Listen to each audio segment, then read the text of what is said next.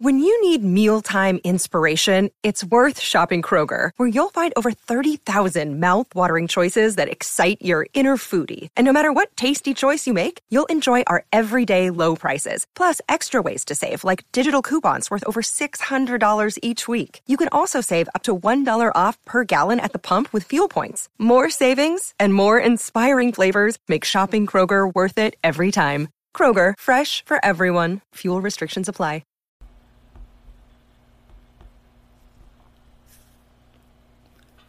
Hey, how's it going? This is Matt here from Silver Fortune. So I want to take some time to talk about the two major themes that I'm seeing right now in the precious metals markets in terms of what's driving the price. I'll be talking about some currencies here, Fed policy, things like that. That's kind of the first theme. And the second one is what we can glean from the commitment of traders, the paper market. You know, I had Ted Butler on very recently, and I think he had some very interesting things to say about where JP Morgan is positioning themselves right now in the silver market. And of course, we know that the paper market, the COMEX, that's where the price of silver ultimately is set. And so it's important to look at what those traders are doing. And so I see, really two big themes, and we have to ask ourselves, is one going to drive the other? Is one going to kind of tell us where the other one is going? And I'll explain that a little bit later on in this video, exactly what I mean by that. But we'll start off with this chart. And for those of you that are listening in podcast format, I'm sorry. I got charts for you, and maybe I'll try and describe it for you. But this is, two lines here. In the red here, we have the price of silver. I put gold up here as well, but I know you guys care about silver. So I have silver up here. This is a 3-month chart. And then blue up here is the Chinese yuan dollar exchange rate. And the reason I put it up here inverted, usually what I have is the inversion of this chart, right? US dollars to yuan. And it goes up instead, right? And that kind of shows how many how many yuan there are per dollar. So this is basically how many dollars per yuan. And the reason that I inverted it here for you is to show you just how good of a predictor the yuan has been for how silver is going to do. If I put gold up here, you might even see, maybe I'll do that for you. You might even see a better correlation, because I think gold has a tighter correlation to the yuan than silver does, and because silver, correlates with gold, but indirectly it's kind of correlated with yuan. I had somebody on the other day talk about how this is just BS, right? That the yuan has nothing to do with silver, and that it's not the yuan weakness that is driving the silver or gold market. It's the dollar strength, right? And that makes sense and all, except this is a 3-month chart, and if I bring up we'll use a DXY. I could use the Bloomberg, but we'll use the DXY index, the dollar index. This tells a totally different story, right? And I'll make this maybe a little bit darker for you guys. The dollar index doesn't always correlate that all that well with silver, right? So as you'd see, in some cases you see the dollar index spike here, and you see silver go down, right? But it's not, I'm not seeing the same type of correlation here as I do with the yuan. So again, I still continue to say silver is indirectly correlated with yuan because the yuan is so tightly correlated with gold. I'm not saying they're pegging the currency. I don't know the full reason behind this, but I know that it's happening, okay? And I know that this has happened in the past with the yen or the euro, so I think it's important to watch this. And so, that's kind of the one major theme right now is currencies, both emerging markets as well as yuan, and how that's driving the price of silver. So I have another chart here for you to kind of drive that point home. This is a couple different currencies, and kind of a different story here. This is just the black line here is the opposite. This is US dollars to yuan here, so it's just the inverted version of that last line I showed you. So that's what I have it bolded here because I think I see it as the most important. But you also have in green the Brazilian real, and in kind of purple or whatever here you have the Argentine peso, which has been really blowing out as of late, major devaluation.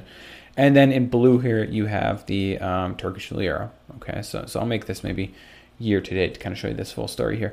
So this is I think a major theme, currencies and how emerging market currencies, which I would or maybe wouldn't consider China and their yuan one of the emerging market currencies. But, basically this is leading to dollar strength, right? The big story here is that this is leading to dollar strength. Part of it is caused by dollar strength and a dollar shortage in the first place. But I think this is a big driver of what is sending silver and gold down the yuan, as well as some other emerging market currencies as well. And maybe some of what you're seeing in these currencies is being reflected in the yuan as well. And so we have to ask ourselves, what's next for these currencies? And I think to answer that question, we have to first answer, what's causing them to make this move in the first place. And, I already said it kind of, I think it has to do with a dollar shortage, an expensive dollar to lend in a lot of these economies that depend on foreign funding, basically, whether it's euros or dollars or whatever. They depend on that to sustain their economy, right? To build debt, basically.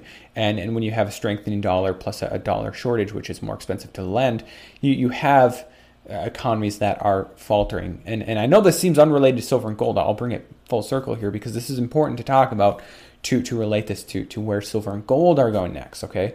And so I see that two major things here in the United States, there's other ones as well. For instance, Turkey, Argentina, they have their own fiscal and political issues, okay? We should not discount those. Same goes for South Africa or Brazil or China, right? All those countries have their own political issues. But I think that the fact that they're all moving in the same direction tells us this is more than just a coincidence, okay? That it's just political things. This is a currency thing. And I think one of the major driving forces of that is the Federal Reserve and their quantitative tightening, as well as them raising interest rates. Those two things combined, along with, I've talked about this in the past, so I'm not going to summarize it all, but that along with the U.S. government issuing more and more debt, thus soaking up more and more dollars, is why this is happening, okay? And so for those of you that are asking about, when is silver and gold really going to move up, I'd say one, at least along this line of thinking, there's going to be a reversal of Fed policy before you see a significant move of silver and gold to the upside, right? Because this right here, this theme is going to continue. This emerging market crisis is going to continue, I think, until the Fed lets up. Sure, you're going to have relief on a weekly basis, a couple of days here and there, maybe a full month. But the long-term trend here, I think, is going to continue until you see a reversal from the Fed, until they start quantitative easing again, or at least stop quantitative tightening, until they lower interest rates again. And I think that's what we really have to look for when this trend reverses. And so on this line of thinking, if you want to know when silver is going to go up, I've said it for a while now, the next big catalyst is when will the Fed start to signal that, hey, this tightening cycle is going to be abbreviated and we're going to flip it around pretty quickly here. Okay, that's something to look for. Now, we have to ask ourselves, when is that going to happen? Well, that kind of brings me into the next part here. This is the Commitment of Traders report. And again, this is kind of what I was talking to about with Ted Butler the other day. And so basically you have the price of silver here, and then you have the various traders and their positions down here. So basically what you have right here, which is very interesting, if you focus on this one, you have the blue, which is small speculators. We won't worry too much about that. You have the green, which is large speculators. A lot of that is managed money. I think he called them technical funds, hedge funds, etc., like that. And then right here you have the commercial speculators. So bullion banks. I mean, you could say JP Morgan, basically. They're the chief of the commercial speculators here in the Commitment of Traders report.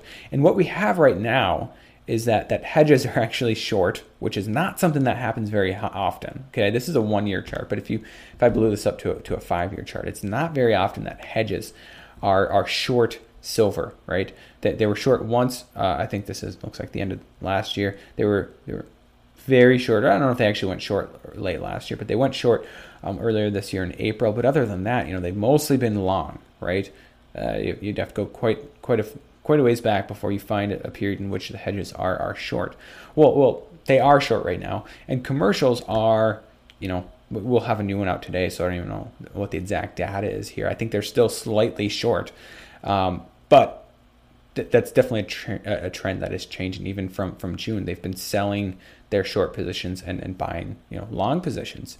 And so what he's talking about basically is that JP Morgan is in an excellent position to let the silver market run, essentially. That because they're basically no longer have much of a short position, that they're set up perfectly to benefit off of the silver price going much, much higher. And so really, and again, it's a great interview if you want to watch it, but really this can take two forms, okay? Either A, and there's only two ways that this can go, and this is kind of self-explanatory, but really the two things that JP Morgan can do right now in the short term, the next 6 months, is either A, do the same thing they did beginning in April, around that period of time when they were essentially no longer short or just barely short and hedges were short, they can go short again. They can build a huge short position. They maybe can force silver down some more, and they can lure the hedges into going long again, and they can keep this going for a little bit longer. Or else they can go long, and if JP Morgan goes long, or at least removes their short position, they have their inherent long position in their physical metal, a huge hoard of physical metal, and then silver is going much, much higher. And so really, I mean, this is important. Price setting is important. But somehow I'm doubtful that silver can go crazy to $20 even. And I think that'd be a good start. Okay, benchmark.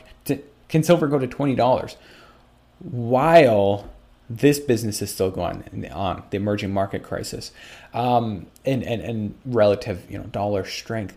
I'm not so certain on that. I mean, can silver rise, I don't know, 30%, 40%, while the dollar stays steady or drops 5% or rises 5%? I don't know.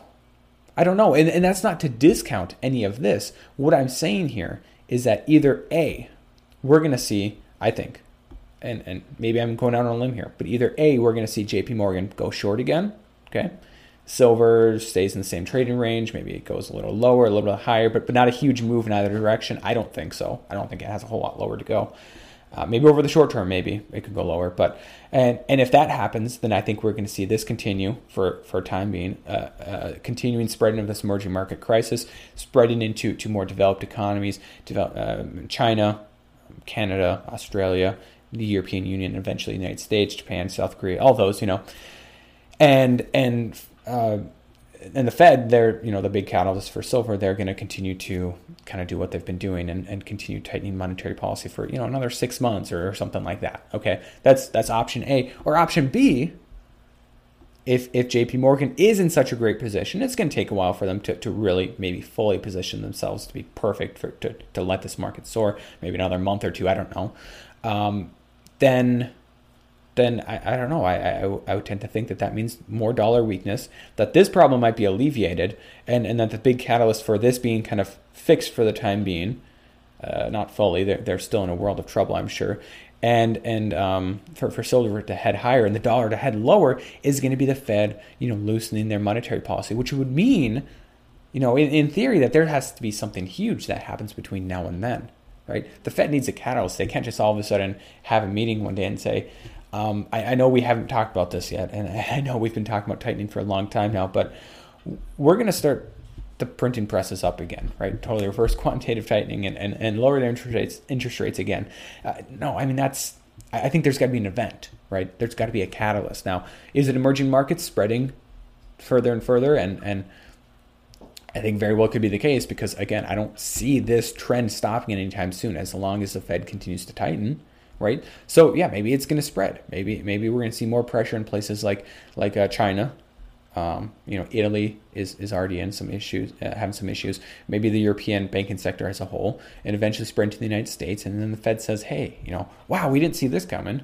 Even though people have been talking about it for months now, and we're going to start loosening monetary policy again. And so I would tend to think that loosening, which would send the dollar down, would coincide with these currencies strengthening relative to the dollar, not a ton, but some strengthening, maybe some relief from the pain in these markets for the time being, and maybe not all of them, places like Turkey or something, and then that would have to coincide with JP Morgan going long silver, and that silver would be heading much, much higher. But it's really a question of what's going to happen throughout the rest of this year. Is there going to be a big event that causes the Fed to loosen policy and send the dollar lower and send silver higher, which JP Morgan would benefit hugely off of? Or do we have to wait another 6 months? Is JP Morgan gonna make some more money, maybe accumulate some more silver in the meantime? That silver is gonna be trading sideways, down a bit, up a bit, in the whole scheme of things, not a huge change. And this emerging market crisis is only going to continue to spread, and the Fed's going to continue to tighten. That's really the two themes that I'm seeing right now.